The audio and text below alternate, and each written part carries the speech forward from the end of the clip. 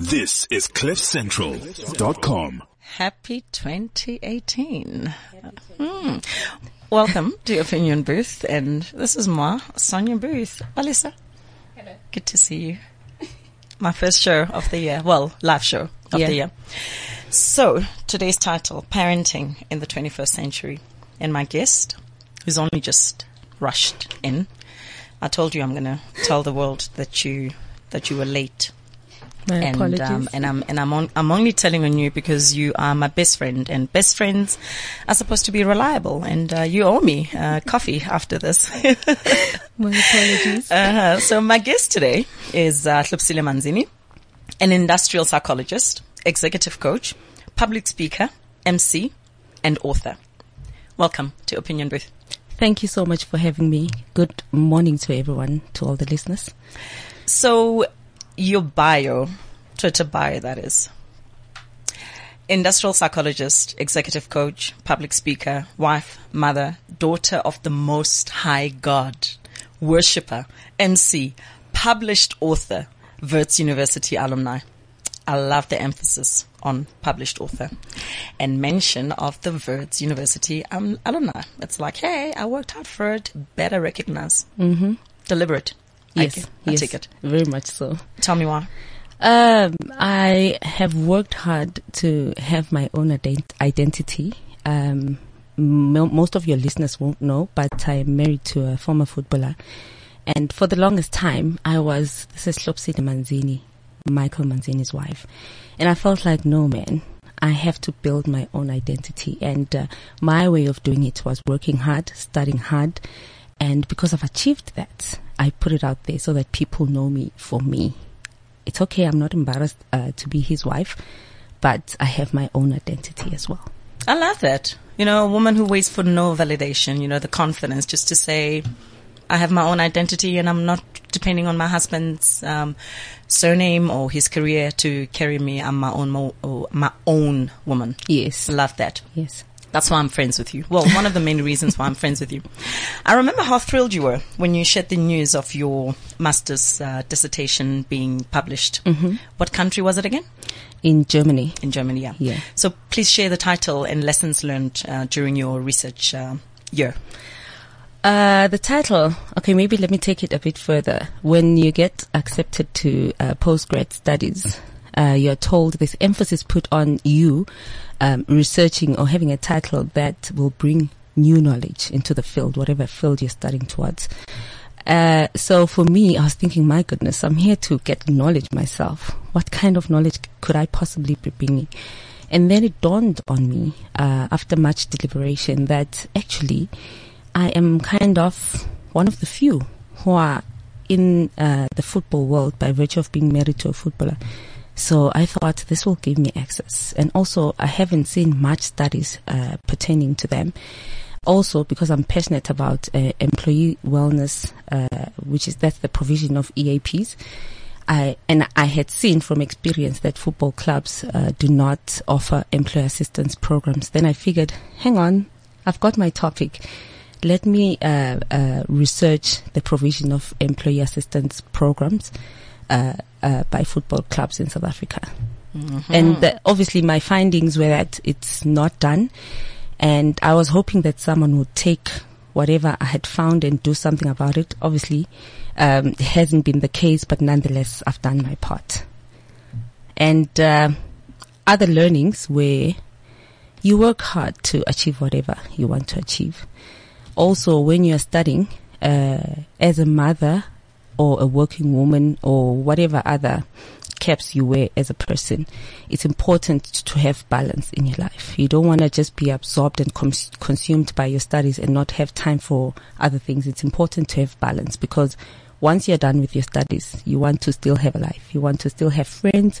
You want to still have family, not feeling like you alienated them when you were busy with your studies. So balance is very important. Absolutely. Yeah. So I didn't invite you here because you're my best friend. I mean, I invited you here in your capacity as an industrial psychologist to discuss different aspects of parenthood. Mm-hmm. I mean, it's actually the best time to be talking about parenthood because last week our kids went back to school, and I know some schools are opening tomorrow. Yeah. being the 17th, I Yes, think. my kids are actually opening tomorrow. Yes. Yeah. First of all, the listeners need to understand who Hlopsile is and how she was brought up, because how you grew up molded the parent that you are to a certain degree. Do your colleagues know that you started out as a TV presenter, then studied medicine? The only colleagues who know are the ones who have bothered to ask me about my background. Otherwise, I don't put it out there. Also, those who have a copy of my CV or who interviewed me would know about that. It's nothing I hide, but you will just know if you want to know it. I believe that it's come in handy for me because I'm able to speak with confidence. It helps to some extent. Whatever skills that I learned there are very much helpful. So yeah, not that many people know about that, but most people do know that I'm from Swaziland. I don't hide that fact. They know that I was born and raised there. I studied there, and I'm very much proud to be Swazi, as well as that I was brought up in a Christian way. So you're very right. The way that you were brought up does, to a large extent, mold the kind of parent that you become. I feel like I'm the parent that I am to my kids based on my experience as a child, how my parents raised me. So tell me about, the decision when you dropped out of medical school, because you were in your third year. Mm-hmm. That was not an easy decision to make. Look, I never had career guidance in high school, and I did okay. I could have been anything. In fact, I had been accepted for law, for engineering, as well as medicine. But initially, I had thought I wanted to be a doctor just because I grew up asthmatic, and I felt like I had lived because of doctors who had helped me, and I wanted to do the same for other parents. And so what you see on TV is not necessarily what you get to experience live when you get to varsity. And so when I got there, it got real, and I was like, this is not for me. I'm definitely not a doctor. But obviously I always knew that I wanted to help people in one way or the other. And I felt like psychology was an avenue to help me do that. And then you also told me years back that you were considering your PhD. Yes. I mean, I love the sounds of Dr. Manzini. It sounds very marvelous and prestigious. Me too. So I think are you tempted? Are you tempted? I still am, hey. For a number of reasons. One being, I worked so hard on my research for both honors and masters. And I feel like I should take my work to completion because someone else can pick it up and it's easy work for them. Another reason being my mom, she's so much into academics. She retired about 3-4 years ago. She's very much bored, even though she's working for the church, and she's been saying, come on, let's do our PhD together. And I'd like to do that. I think that would be a special moment for my mom and I. But time right now I don't have. I don't like to get into stuff if I know that I won't be able to give it my best. So it's still on the cards, but not right now. I mean, what a relationship, mother and daughter. I can just imagine you, in your group discussion sessions, studying or making notes or doing research towards your PhD. And then years later, on the podium at the graduation party. Oh. I actually look forward to that. I can no pressure. No, because I already have visions of that and I'm in awe. And I mean, to have you as a friend, it's an incredible thing. Because I mean, you don't wake up just on a random day and decide I'm going to do my PhD. I mean, as it is, a master's degree is called a divorce degree for a reason. Otherwise, if it were that easy, there would be a whole lot of us with master's degrees. So I mean, pursuing a PhD would be like royalty. I mean, I would bow. I mean. Because I value education, where I stand as far as education is concerned. Yeah. So talking about mum, I know she's an academic. Take us back to the days when she left you and your siblings with your dad in order to go study overseas. Yeah. Look, when she left for the first time, she initially went to Australia for her degree for 3 years. I was 5, about to turn 6. So obviously I was too young to understand the impact. Only when I got to experience, it was kind of lonely, especially because I didn't have a sister. it was lonely. Also, I just feel she was not in a position to explain to us, her kids, why she had to do what she had to do, because we were too young to understand. So she was just gone for the whole year, and she'd come back December for a couple of weeks and she'd be gone again. It was difficult, I must say. I'm not going to lie. And I feel in part why I have issues with rejections, with rejection stems from there, because I kind of feel like she left us. I don't blame her. I understand now that I'm older, I understand, but she in part contributed to the issues that I have, because she left us at our formative stage when we really would have needed her in our lives. But her family was very supportive. They played the role of mother. My grandmother, my maternal grandmother, took us in. Actually, we lived with her up until she retired. My dad only played the role of chauffeuring us to and from school, but he was there. I'm not belittling the role that he played, but the family, the female figures in my mom's family, played a huge role in being mothers to us. I know you've asked Mum for advice, and I know you've asked her how she juggled her studies, being a loving and supportive wife, being a loving and caring mother, all this while living apart from the family. So what are insights, or what have you learned from her as to juggling all of that? Because, we talk about somehow finding a balance between work, education, family, in terms of your husband, and obviously making time for your kids. Mm-hmm.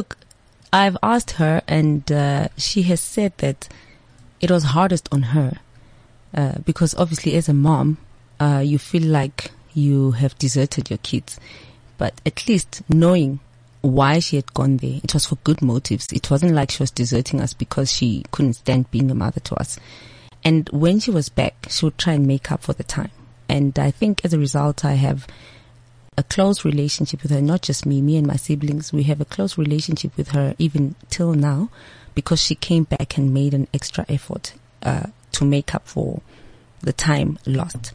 So it was hard, and I've learned from her during my studies, as well as recently I had to leave my family and work in Cape Town for about 2 years. And before I made that decision, which was very hard to make, I did talk to her, and she said, look, it depends on your motives. Yes, it's going to be tough, and society will judge and be critical. So long as you have, you find a way to make it work. So long as you make your children understand. I was fortunate enough that my kids were old enough to understand, meaning I was able to talk to them and reason with them, and they understood why I had to leave. And I did promise it wasn't a permanent situation. I'd come back. But it was tough. It's important to balance. Make time for everything. Make time to talk. Make time to have dinner. Just ensure you have quality time. Balance is very key. And you can only balance if you plan. Absolutely. Yeah. So now, how did your dad handle the role of being both a mother and a father? Like I said, we lived with my grandmother, my maternal grandmother. So my dad was just there to take us to and from school. We'd only see him then. And that was the time he used to check in with us, to have a conversation with us. He was more focused on ensuring that schoolwork was going positively, in the positive direction. So he wasn't the kind of dad who would sit and really find out what is going on, in the sense of going separate with you and having time alone with you, quality time like that. No, it would just be all four of us at the same time, check in with us, what's going on at school, how are you? His focus was more on school. I think it's more, he relied on my mother's side of the family to help him with raising us. I think he would have struggled on his own, really, because my mom was the one who played a major role at home in terms of everything. So he was just there, played his part, and I appreciate him for that. But I also appreciate the fact that he knew where he wasn't strong and relied on other people to come in and play a role in terms of parenting. Yeah. So now, how did you cope with different levels of testosterone? I mean, that is your dad and 3 brothers. Look, I won't lie. I had a lonely childhood, and for the longest time, I resented my mom for not giving me a sister, because I'd see other people who had sisters, how they would relate to each other. And I saw that that part was missing in my life. I've had people who were kind of like sisters, like daughters to my aunts, but it was a lonely childhood.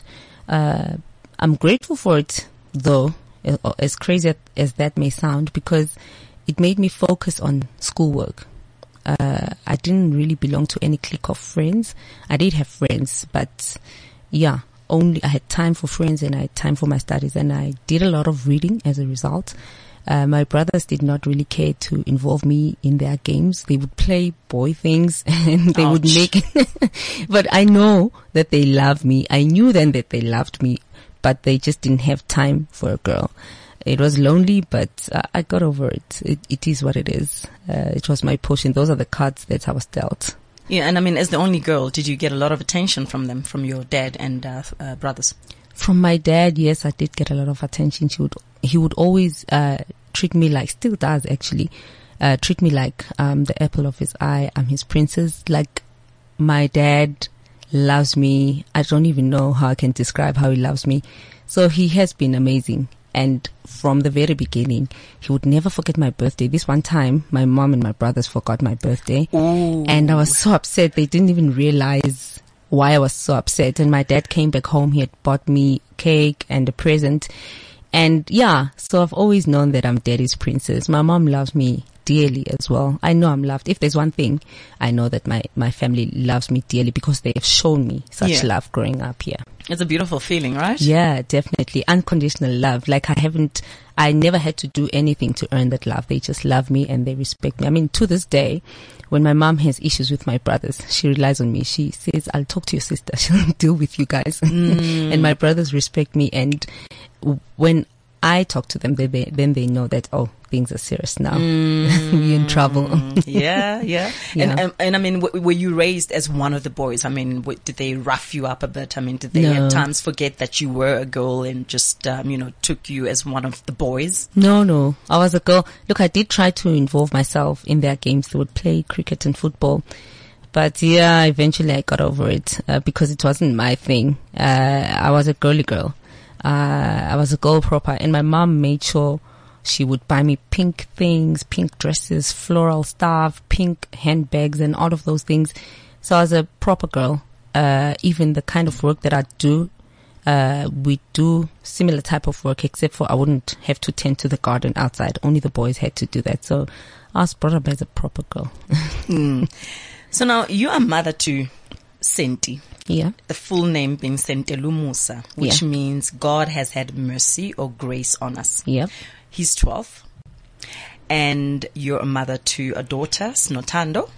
And we call her Snow. Yeah. I mean, she's 11. And Snotando means we have love. Yes. Beautiful names. Thank you. And I mean, given the fact that you're a God-fearing woman, I mean, it makes sense that you would have given them such name, especially Sentelu Musa. So, between them, there's an age gap of only 1 year, 7 months. Meaning Senti was 9 months old when you conceived Snotando. You have a 9-month-old and then you fall pregnant. I mean, you would have thought a 9-month-old would have been, enough of a job. I call it a job because I've got 2 boys and motherhood ain't for the faint-hearted. No. I think you would agree with that. I concur. So now you have a 9-month-old on your arms and then you discover that, whoops, we are pregnant. I know you did not plan it that way because we've spoken about it before. How did you cope? I honestly do not know, but to be honest with you, when I discovered I was expecting my second child, I was just floored. I was like, oh my goodness. I felt like I wasn't ready, because my son was too young and I had just started studying. So it was just so much, and I felt I needed to bargain with God and say, God, this better be a girl. And she better be a sweet child who's just not going to be too much. She should be an easygoing child and loving. And she was exactly that. It was tough also because my son was too young, and all of a sudden there was this other child who was taking his attention. So we had to ensure that we give him as much attention as well. We didn't want him to feel left out. It wasn't planned, but I'm actually happy it happened that way, because they have a very close relationship. In fact, most people, when they look at them, they think they are twins. Yes. They have a close relationship. They take care of each other. They love each other. So I'm happy it happened that way, even though I hadn't planned it that way. No, I think you're thrill-seeking issues. I don't know how you did it. I think I would have pulled my eyelashes one by one. Honestly, I take my hat off to you. Now, we discuss a touchy subject. The appropriate age to date. Tell us about the day when Snotando came to you to ask if she is allowed to date, and how old was she? Sure. She was 9, going for 10, and out of nowhere, she just asked me if she was allowed to date. Yeah. Like, I had to take a moment to breathe and to think quickly, how do I best respond to this? Because whatever I say is make or break. And I told her that there's no definite age, but she was definitely too young for dating. You date when you are mature enough to be in a relationship. But then I asked her, what does dating mean to her? What does she think dating is? And she said to me, dating is having a special friend that's a boy that you like, and you hang out with him during lunch and break at school. You sit with them, you talk to them, you tell them you like them, you hug. And I was like, okay, sounds innocent. I can live with that. And then she asked me how old I was when I dated for the first time. And I told her that was not important. We were growing up at different times, but I was 15. And she said, okay. She felt like, okay, maybe she had to wait a couple of more years. Yeah. Then she told me that she liked someone and she was thinking of dating them. The brother was dating already, by the way. And I think that could have been the reason. The brother was 10 at the time, going for 11. So that could have been the reason for her to feel like she's left out, because they do things together. And yeah, then I figured, look, let me rather not be the parent who will say dating is not good, because they're going to do it in any case behind my back. Rather they do it and I'm aware and I can keep a close eye and close tabs. I can ask them, because if I say no, you can't do it, and they do it behind my back, then I won't be in the know. I won't be able to ask them what's happening in the relationships. But yeah, it's tough, hey? And I actually did research at the time to see what was the appropriate age for dating. And from my research, I didn't really find a definite answer, except to say that for proper dating, when you go out on dates and there's a curfew and all of that, at least 16 is the right age. But they're not doing that for now, so I'm comfortable. I mean, because I remember, when our eldest came to me, I don't know why he came to me first and not his dad first. I was set up by the universe. I mean, no parent is ever ready for that conversation, right? It's not an easy conversation and he was young. I mean, dating was the last thing on my mind for my child at the time. So, and I mean, I remember when he came up to me, I was in the study. I was working on something, here I am, busy typing away on my laptop, and then randomly he just goes to me, am I allowed to have a girlfriend?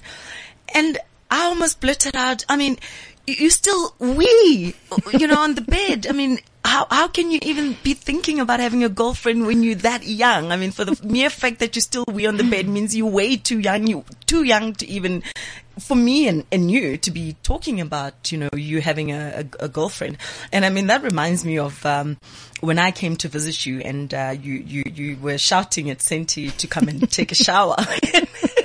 Because he said to me, he doesn't want to wash. He thinks just because of school holidays, he doesn't need to wash. And I remember you said to him, what makes you think any girl's going to be attracted to you if you don't wash? You remember that? I mean, it's like, honestly, it's like they don't think about these things. You know what I mean? It's like you still wee on the bed. It means you're way too young to be dating. You don't want to wash, and you want to wash, once a week, or you don't want to wash because of school holidays. What girl is going to come up to me? You don't even want to brush your teeth. I mean, what's up with that? So I mean, obviously we need to adjust. I mean, being the 21st century, you and I are raising centennials, right? Yeah. I mean, growing up, I mean, I remember I only introduced Matthew to my mother on my 21st birthday party, because any time before that would have been considered disrespectful by my family. I mean, dating was a taboo, a topic to be discussed, something I'm learning to adjust to, because I want our boys to open up to me and to trust me. How did Mike, as a traditional black man, he's a traditionalist, right? How did he handle that? He was not having any of that. In fact, initially he was so upset, and I had to have a conversation with him away from the children to say, look, it is what it is. The kids are living in an age whereby they are seeing their friends dating and all of that. And if you alienate them now, they're going to do it in any case, and we won't be in the know. So rather they do it and we know.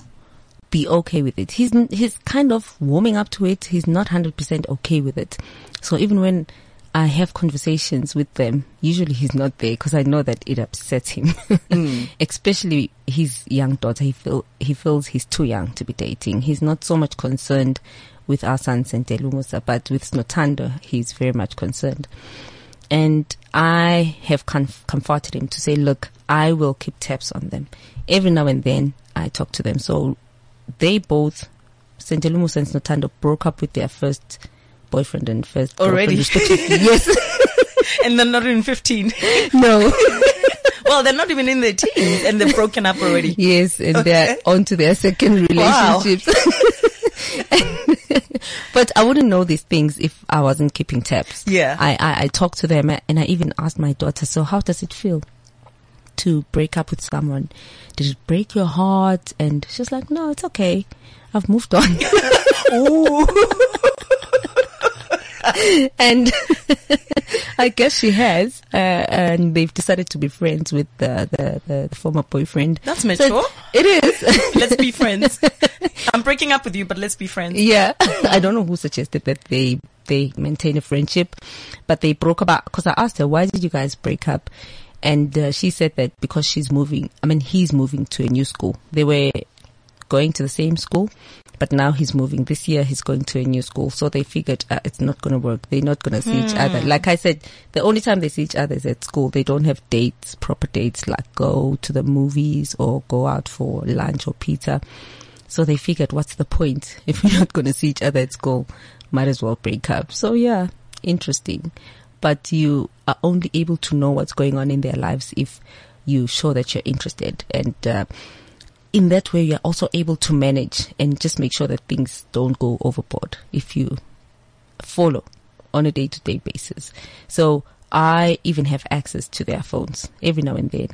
We're about to talk about technology. Yeah. I mean, just as you touching on them having cell phones, that's going to be my next question. But on a lighter side, I remember when Nathan wanted to go for the first time, our eldest, to movies with some of his friends, and a female friend was going to be there as well. I mean, I remember myself and Matthew were devising a plan in the bedroom to say, okay, we're going to let them go. One of the parents was going to drop them off, and then myself and Matthew planned to also get movie tickets, the same movie that they were going to watch, and then we were going to sneak in, obviously when they turned off all the lights, and we were going to sit right at the back.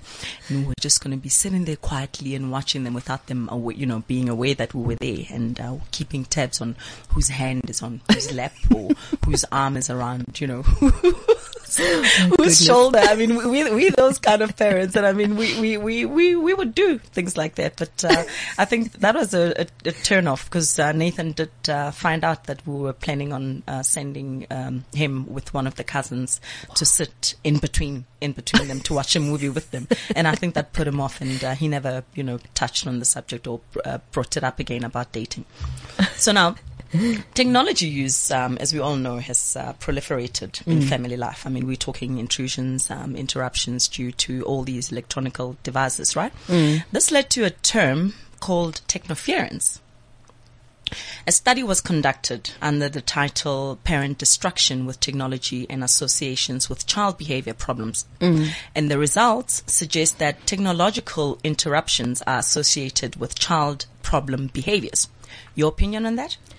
My opinion is that, look, we are raising our kids in a world that is getting more technologically advanced by the day. So, the kids have to have some kind of access to technology, but everything in moderation. I also believe that, I actually read somewhere, and I agree with that. The author says, technology can be for consumption or creation. So it depends. How are you using that technology? If you're using it for creation, that's better. Consumption is a different story altogether. So for me, it's not okay that you come back home in the evening, everyone is on their cell phone, no one is having a conversation with each other. You're not checking in to see how the day went for the next person or for your child. So everything in moderation. So in my house, I hide the Wi-Fi router sometimes. There's time for everything. So even when they want to use it, I ask them what is it exactly they want to use it for. For downloads, they need to get permission from me to say this is what we want to download and that this is the size of whatever file we are downloading. So everything in moderation, but I feel that parents, I don't know, maybe it's because we are too busy. We come back from work, we're tired, we've been sitting in traffic also. And when you come back home, you just want to put your feet up and watch TV or do whatever it is that makes you feel relaxed and feel like you don't have time for your children. And that's a problem because I believe children are like a sponge. Wherever you soak the sponge, whether you soak it in water or whatever it is, what comes out of the sponge is what it's been soaked in. So if you're not playing a huge or significant role in influencing what goes into your child's head, then that's a problem because what comes out will be something you're not happy. I feel like parents should play a huge role in influencing what their kids are getting fed. So not just food, but what their minds are being fed. Because once something goes into your head, it's implanted in your heart, and then it influences what you do and how you behave. And I believe that a lot of kids are behaving somehow, are having behavioral issues because maybe some parents have not been paying attention to being parents and ensuring that their kids are being fed the right things. You know, a friend, we were having a conversation because last year myself and Matthew were, considering getting a phone for our eldest who's 13. Mm-hmm. He started high school last week, meaning he's turning 14 this year. And we had promised him that his first cell phone was going to be in high school. Yeah. But he ended up not getting it because his marks deteriorated the last term. And we had, set him down in the beginning of last year, 2017, to say, should your marks be, remain consistent? Should we feel that you're still applying yourself and you're not dropping, the ball, and you're still focusing and you're still, applying yourself in the manner and the way and the level that we know of you. So come the end of the year when we got his final marks, even before we got his report, the teacher had already told us that, listen, I'm worried as his teacher because we know he's better than that, looking at his past result. So we sat him down and say, well, the agreement was that if you maintain the level, which is what's going to be expected of you in real life out there once you graduate and you go into the workplace, consistency is everything. Yeah. So you haven't applied yourself, so I'm afraid that means you're not going to be getting a cell phone. Mm-hmm. So he's turning 14 this year. He still won't have a phone. It's a tough decision. It's not easy. But the reason I mention this is because a friend then asked, what do your kids need a phone for? And I was silent for a couple of minutes because I was trying to think of reasons. They still don't have phones, but he said, simple question. What do they need a cell phone for? He said, Sonia, if they're at school and there's an emergency, either the receptionist or the administrator will call you. Mm-hmm. If they've forgotten their lunchbox, they can go to the reception at school and call you. If they're at home and they want to communicate with their friends, they can use the landline. because most of us have a landline. Or, mommy, can I use your phone? Or, daddy, can I use your phone? And that got me thinking. Because honestly, what do they need cell phones for? And I watched Nathan for the entire December period during the December holidays. We have a tablet that belongs to the entire family. It doesn't belong to Nathan or Noah or Matthew or myself. It's a family tablet, so we all have access to that to use it whenever. I mean, it's convenient to take it with you in the car on a long road trip, whatever. And I mean, the time that he spent on that thing, and I remember saying to Matthew, just as well he doesn't have a cell phone. Because I mean, imagine if he had a cell phone and then he had access to the family tablet and TV, Xbox, and all of that. I mean, how is he going to manage all of that when he still has his books to consider? Obviously, when we're on holiday, it's a different story. But now that he's going back to school, you know, obviously you might be able to enforce rules and say no cell phones during the week, or no Xbox during the week, no TV during the weeks, no cartoon during the week. But it's a lot to manage as a parent, and that's what the show is about. You know, we're talking about all the challenges of raising kids in the 21st century. You know, and it's an interesting question. It is that parents need to ask themselves. So the question is, what do your kids need a cell phone for? Anyway, let's move on, because I mean, it's different strokes for different folks, right? So we cannot talk about parenthood without discussing pressing issues, such as child suicide. It is escalating at an alarming rate, and the kids involved are getting younger and younger. Senti, your eldest, who's turning 13 on the 31st, he lost his friend, who also happened to be your neighbor. How old was he when the boy hanged himself? You mean my son, Senti? Your son's friend. The boy was 11 years old. 11 years old. Yeah. He committed suicide by hanging himself. How did he handle it, Senti, that is? Yeah, it was tough for him to even imagine why his friend would have done that. He had last seen his friend about a week before the friend hung himself. And so he was just trying to think what could have been going through his friend's mind to even consider such an option. And I had to talk to him on a daily basis. I took him with whenever I went to visit the family, even when we attended the last memorial service, because we couldn't attend. The funeral was during the weekend. I was at work.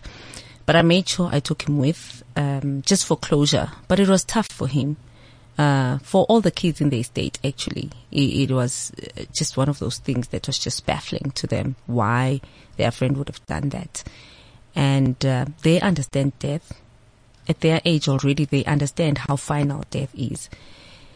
But they just could not fathom that he successfully took his own life, and why he would have done that. And apparently, because I hear from them, apparently there's a game which you play, and as you progress through the levels, the last level, which is the highest level, is for you to take your own life. I remember that. Yeah, I remember that. It's a Russian app. Yeah. I remember it made breaking news actually. I'm gonna try actually and Google the name, because parents need to look out for that. And in fact, I might even do the next show on that, because it's scary. It's serious. So this 11-year-old who hanged himself, he was using that game. They suspect. I doubt that's the case, because the other kids. I made it a point to talk also to the other kids, not just my son. They were saying that he had a fight with one of the other kids, not like a disagreement rather, and he was so upset. But I was thinking, why would a kid think the solution to having a disagreement with their friend would be to kill themselves? So there's speculation, really. None of the kids really know why he did that, but they were saying that it could be that he was playing that game. So I'm not saying that he was, but there was speculation that it could have been that, because it didn't make sense. He didn't look like a child who was unhappy or depressed. To them, he looked like a normal child that they played with every day. So to just wake up the next day and hear that he's no more was just baffling to them. Sure. By the way, that game is called Blue Whale. Okay. Yeah, Blue Whale, yes. I know for a Sounds fact familiar. that it's a Russian app. I mean, it's sickening Yeah. to think that psycho out there, or sociopath would develop something like that. It is. I mean, after all, we are living in a sick society. Yeah. Anyway, let's just move on from that. It's a very depressing subject, but we had to talk about it. It's very real. Actually, before we move on, I then read and saw that the stats that the numbers have been doubling since 2000. The number of kids, preteens killing themselves have been doubling. And it looks like no one really knows why kids are killing themselves. And I feel like someone must go out there and find out. Could it be depression? Could it be because kids are feeling like they have problems that can't be solved? Or they were bullied at school. Or maybe they are bullied at school. And I feel like if, as a parent, you have that close relationship with your child, you talk to them not just on the surface, not just to ask them, how was your day at school, but rather to dig in deeper to say, what made you happy today? What made you sad today?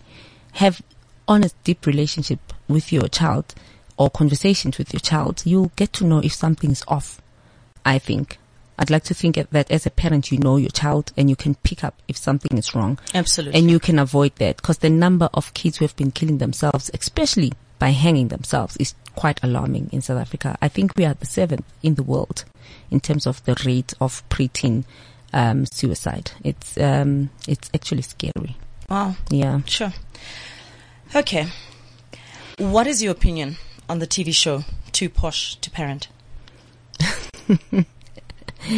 Look, I don't have that much money to understand what it's like to live like that, so I don't want to judge. But my own perception is that children are a blessing from God. When God blesses you with a child, He's entrusting you with the child to bring them up in a way that is good and pleasing to Him. I believe it's your responsibility as a parent to ensure that you raise a good citizen of the world and not pay other people, because if you're bringing other people that you're paying, they are bringing their own values, their own morals, their own principles. How do you then ensure that your kids are getting the right way? Because the right way is your way. And if you have different people bringing their different influence, I don't know, I just feel like there's a disconnect. I feel like the job of parenting should be entrusted to the people who were given the baby by God or whatever it is you believe in. But you were given that baby for a reason. And you have to play your role in ensuring that you do a good job with that child up until they're an adult and they're able to move out and be good people. So each to their own, I guess. But for me, I just frown upon the idea of paying someone else unless there are really pressing reasons why you can't raise your own children. I mean, there's lots of things that could get in the way, but really, if you just make it a choice because you can afford to, I don't know about that. I just feel like how are you able to control how your kids are being raised?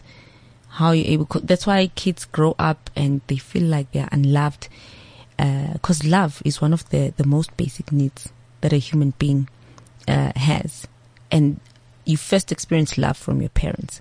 So if your parents have not shown you love, they've just discarded you and paid someone else to take care of you, you'll have issues, obviously. You'll have issues with loving other people, and you'll be some kind of psychopath because you were not given the kind of attention and care by your parents. That's my take. I mean, I had to watch, a couple of episodes on the net because I missed the actual production, which was shown on, pay TV, I think last year. Because I just could not believe, the one mother spends the equivalent of 3.4 million on nannies. She's got 3 kids and, they each have 3 nannies. Sure. So they've got 9 nannies on a rotational basis, so around the clock, 24 hours a day. They've got a chauffeur who also works as a bodyguard, and they have a cobbler that comes to the house to measure the kids' feet so that they can get custom-made bespoke shoes. And the one boy has a Lego therapist. I didn't even know there was something called a Lego therapist. Neither did I. But I mean, to think that some of us don't even make 3.4 million a year. This is someone who's spending that on parental outsourcing. And I'm thinking, geez, I think I should leave South Africa and go and become a nanny. Because I mean, some of the nannies in the UK are making 2.4 million rands a year. That's what I thought actually myself. I was like, geez, I'm a psychologist. I could be hired by these people, even though I don't agree with what they're doing. But at least I'd be instilling the right things, I think. But yeah, man. And I mean, their tutors have to have PhDs. So once you graduate with your PhD, you might just want to go to the UK and become a tutor and earn about 2.6 million a year in the UK. It's not a bad move, No, right? not at all. Not so at now, all. I'll consider it actually. So in particularly in the black culture, and I mean, I can only talk about the black culture, obviously. I don't know any other upbringing. So I mean, we grew up under the care of our nannies. It's a different story, obviously, because our mothers were, they had to be at work, and maybe the grandmothers were living in the rural areas, and then the parents are living in Soweto, and then they have to go work to work every day in Joburg CBD. So the kids were more often than not sent to the rural areas, whether it's Limpopo, Lesotho, or Mafikeng. So I mean, I grew up with grandparents, and you would think that after so many years, with a lot of families moving to the urban areas, that whole culture would have changed. I mean, you still find today people who can afford nannies, or people who can afford to bring in their granny from the rural areas into a spare bedroom to live with them and to help them obviously care for the child, because obviously you've got other things to do to bring bread and butter to the house, right? And pay the rent and car and school fees and whatever. Why do you think that culture is still existing, whereby we just seem to be giving birth and then we to a certain degree burden the granny who's like 80 years old, who's supposed to be enjoying her pension money, and more often than not, more kids are sent. It's like a 16-year-old falls pregnant, and then the kid gets sent to the rural area, and then you would think that lessons learned, she would go back to school, use the time away from the kid to be learning to better their lives. But then instead they'll fall pregnant a year later, knowing that they'll send the grandchild away to the grandmother.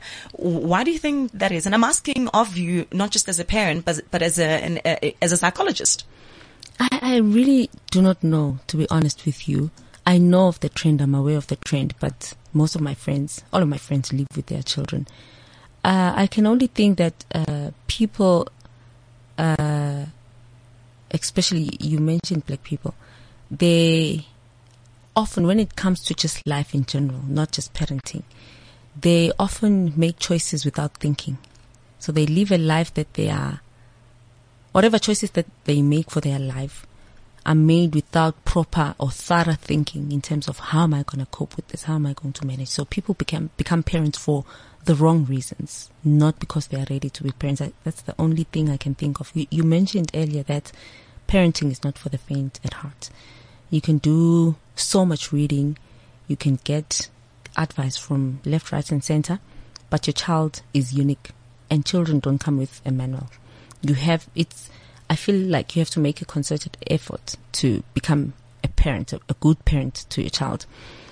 I don't know. I really cannot think of a valid reason why people would think it's okay to do that, to be honest with you. Because you should have a child when you're ready to have a child, when you know that you'll be able to take care of it, when you know that you're making enough money to raise the child and still be able to afford to put a roof over yours and their head. You're able to clothe everyone. You're able to put food on the table. But maybe people have some extenuating circumstances that one doesn't know of. But it's baffling. It's mind-boggling, really. I don't understand why people would do that.